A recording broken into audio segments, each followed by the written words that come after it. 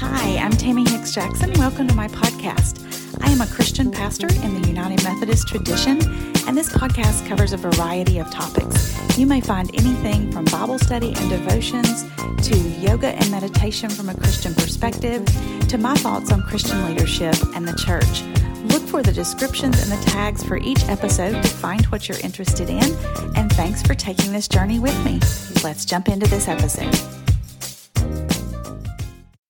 I cut the other podcast off a little bit abruptly because I noticed that I still had several pages of notes and I was approaching an hour, which is an exceedingly long podcast.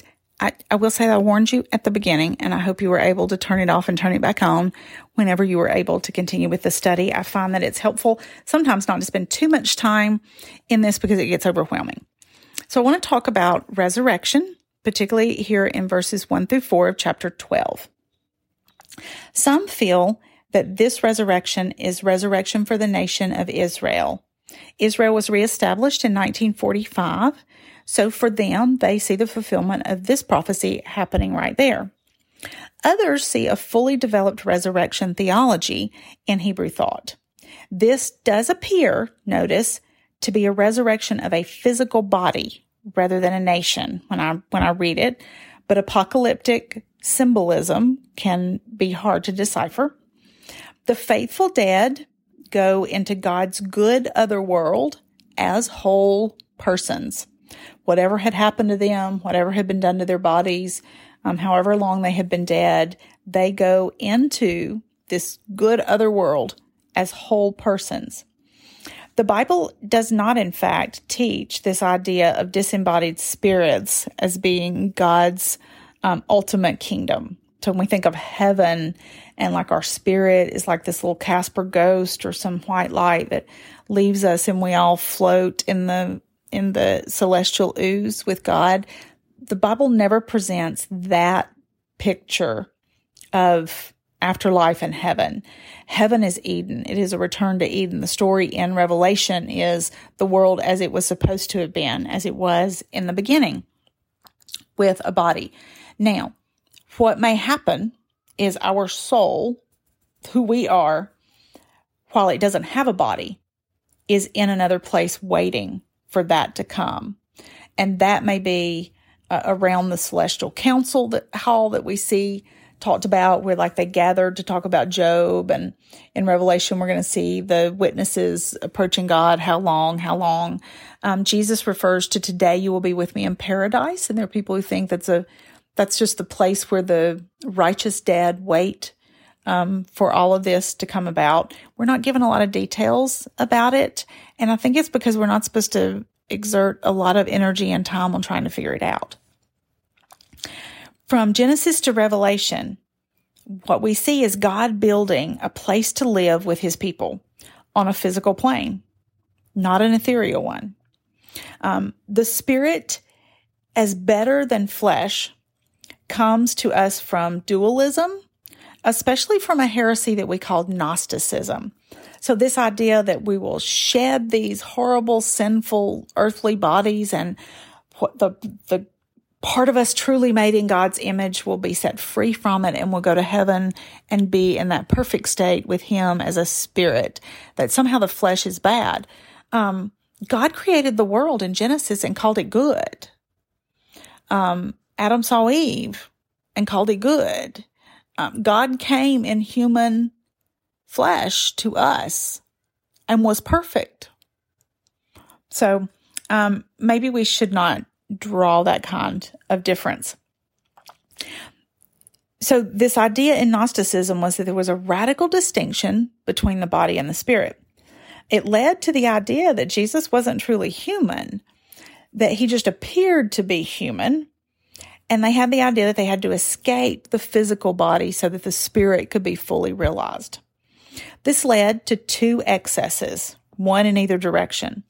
The first excess was very ascetic practices, such as flagellation, which was beating yourself. You may have seen in a movie about old times where they have the whip and they're throwing it over their shoulder and whipping themselves on the back.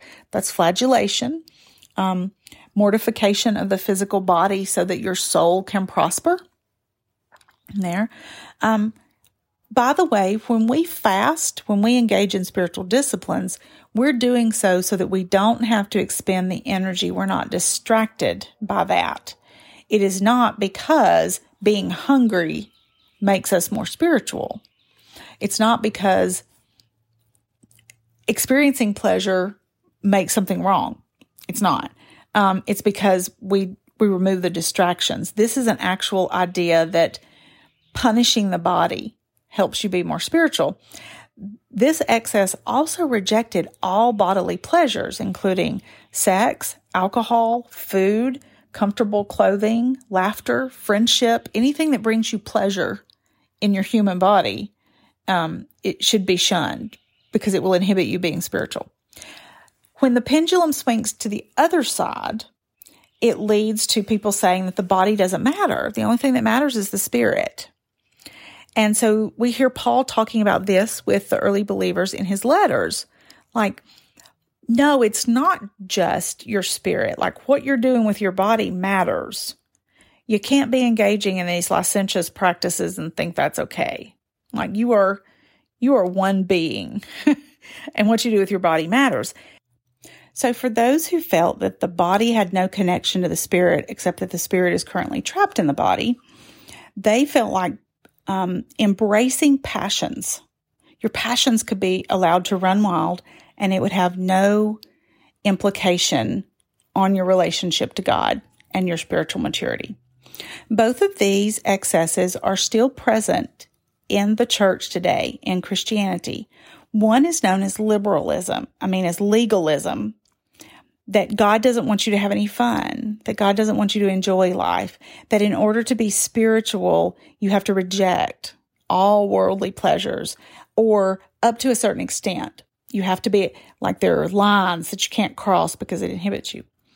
The other excess is libertinism, that what we do through the week or outside of church doesn't matter, that you can pray or attend a Bible study or be in worship, and right before or right after you could have been engaging in incompatible practices that are condemned in Scripture.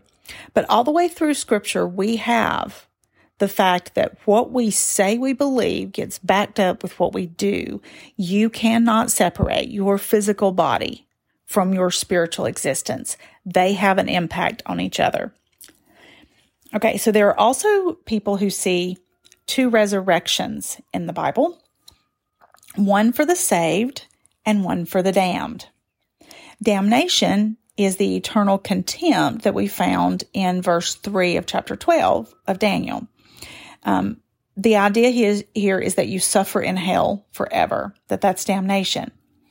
Others believe that unbelievers will be physically resurrected to stand judgment, and then they will experience the second death, which is destruction again, and that is permanent. Check Revelation 20, 5 and 6 for that. If you're looking to me to give you a definitive answer on this, I'm not going to, because I don't understand everything about this, and there's a lot that's not said. There's a lot of conclusions and ideas that we have arrived at only by filling in the gaps. Some of those conclusions incorporate more Scripture in order to try to come to a conclusion, so they've done better work to try to figure it out. But I still don't think there's enough evidence given to us to figure it out. That this is one of the things that we have to trust. We have to trust God about. Okay, so the conclusion of the book of Daniel comes in chapter 12, verses 4 through 13. Daniel has finished telling us all the stories he wants to tell us. He's finished with all 4 of the visions that he needed to keep and collect and keep for a while. And now we're going to see why he's done that, and he's going to give us a wrap up. In verse 4, he's told to shut up the book.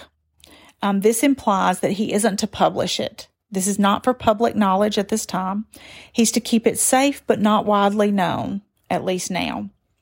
He's to shut up the words and seal the book. So that repetition means really, really, really, I'm serious. Don't share it. He says that there will be many running back and forth, and evil or knowledge will increase. Depending upon which translation you have, it says for evil will increase or for knowledge will increase.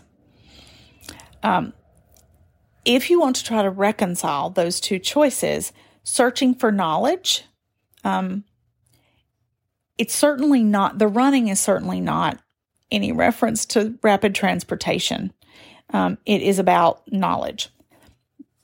And is this knowledge good or is it evil?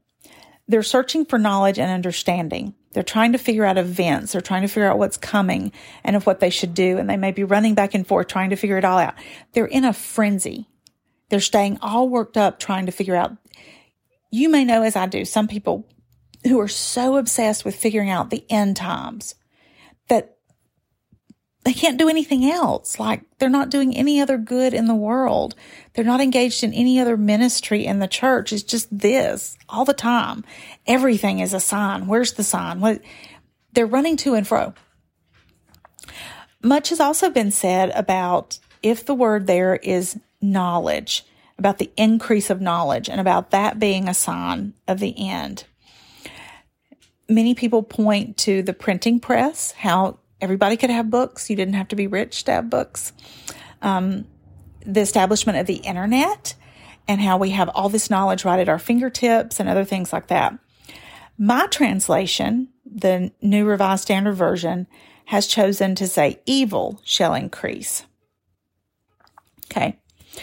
Some choose to say that knowledge going out refers to the gospel going out, that people will run to and fro preaching the gospel, and that there's another scripture that says the Bible has to be preached throughout the whole earth before the end of time will come. Some say that knowledge that will increase is biblical knowledge. That one doesn't make good sense to me, but I put it out there for you. Using the word evil, choosing that to be the word that is there.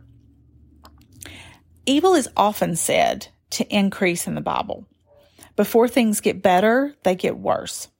And all this running around and searching might lead you to false knowledge if you're not going to the right places. If you're not trusting God, then you're searching for any answer, and somebody may provide you a bad one. People will claim to give you answers, but they're false. And the false knowledge would be evil because it misleads people from the true knowledge and from God. So I can't explain to you the different manuscripts. Some say knowledge, some say evil. See which one yours says. Verses 5 through 7, the question comes up of how long. The riverbank was first mentioned back in chapter 10. And certainly all of these did not occur at that one visit. Like, he's not been at the riverbank this whole time, more than likely. It may be a place that he frequents to seek God. He doesn't have a temple. He doesn't have a synagogue. So there's somewhere that he goes. We see that is still common. I mentioned this earlier in the New Testament. Paul and his missionary companions go to a city. They go outside the city beside the river where they assumed there would be a place of prayer. And they meet Lydia, and Lydia becomes a believer, and she starts a church in her home. We also have here that men seem to be angels. There are figures that are standing on each side of the river. And one asks the other. We assume they're asking so that for our benefit, so that we can get the answer, how long these things would be. The narrative emphasizes the solemn nature of the oath that occurs here. He swears by God, raising one hand and stretching the other out to heaven. So instead of, like we would put our hand on the Bible, he stretches his hand out to heaven. He's swearing by God there. And he says again, times and a half, which we've taken to be 3.5 years. You see this number elsewhere here in Daniel in chapter 7, verse 25, chapter 9, verse 27, chapter 12, verse 7, and in Revelation, chapters 11, verses 2 and 3, chapter 12, verse 6 and 14, and chapter 13, verse 5. This has led many to conclude that this is the last half of Daniel's 70th week. which many consider to be the great tribulation of the future. And after that, Jesus returns. In verse 8, Daniel struggles to understand, bless his heart. It's comforting to me that even the one to whom this is delivered, even the one who's right there with these angelic beings, who sees it and hears it, who heard firsthand, are uncertain about its meaning. It's why I feel confident saying, I don't understand all this. I'm having to trust. Daniel asks how it will all turn out. He's not just repeating himself. He's asking, assure me there's some good here. Like, why tell me this? If I have to seal it up and not share it with anybody, and if it's all going to happen, what's the point of telling me? What's the outcome for this? He needs to know that there will be an end to the persecution. He needs to know that there's a reason. It's already been promised. He's just anxious and he's confused. In verses 9 through 13, they tell him, go your way. Stop questioning this and trying to figure it all out. Go on with your life. You've been given some insight into the future. You'll see it happen. Don't get obsessed. Don't get obsessed with eschatology or end times theology. Wickedness is going to go on. Until Jesus returns, there is going to be wickedness and people who embrace it. It is a part of life in our fallen, broken world. But they give him some numbers. In verse 11, it says 1,290 days. That's very specific. Very specific. This is why Jesus says in Matthew 24:15 that the abomination of desolation means his return is imminent. We're approaching the end of something. Now, 1,290 is about 3.5 years by the calendar that we use. 365, 1290 divided by 365 is 3.53424. They, however, are using a 28-day calendar, a lunar calendar that has 336 days in it, except for a leap year ever so often. So 12 times 28 is 336. 1290 divided by 336 is 3.83928. So a little longer. So it's a long time. 3.5 years seems like a long time, but it's not forever. In verse 12, he says, blessed are those who persevere, or some of our translations, happy are those. This sounds very much like the Beatitudes in Matthew 5 to me. Now, he gives a different number. He says 1,335 days. There's a 45-day difference in there, and I don't know why. One of the speculations that I saw said that Jesus would return at 1,260 days, that his government would be installed at 1,290 days, and that the nations would be judged at 1,335 days. I don't know why they say he will return at 1,260 days. I'm just passing along a theory. I don't know.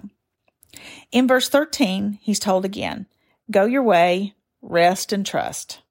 Everyone has a way to go. Everyone has an end.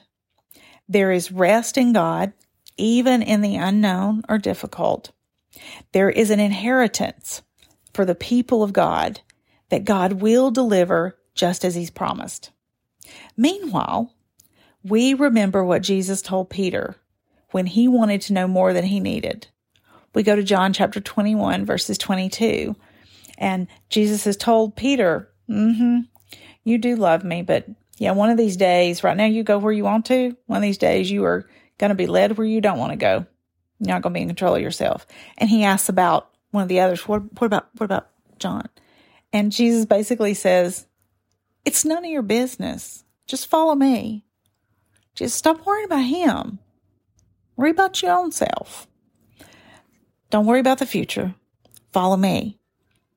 The future God has for each of us is a good future. Difficult times in this life, God has not abandoned us. It all works out in the end. Basically, go obey and it'll all work itself out. Those are my thoughts on Daniel. I look forward to hearing yours.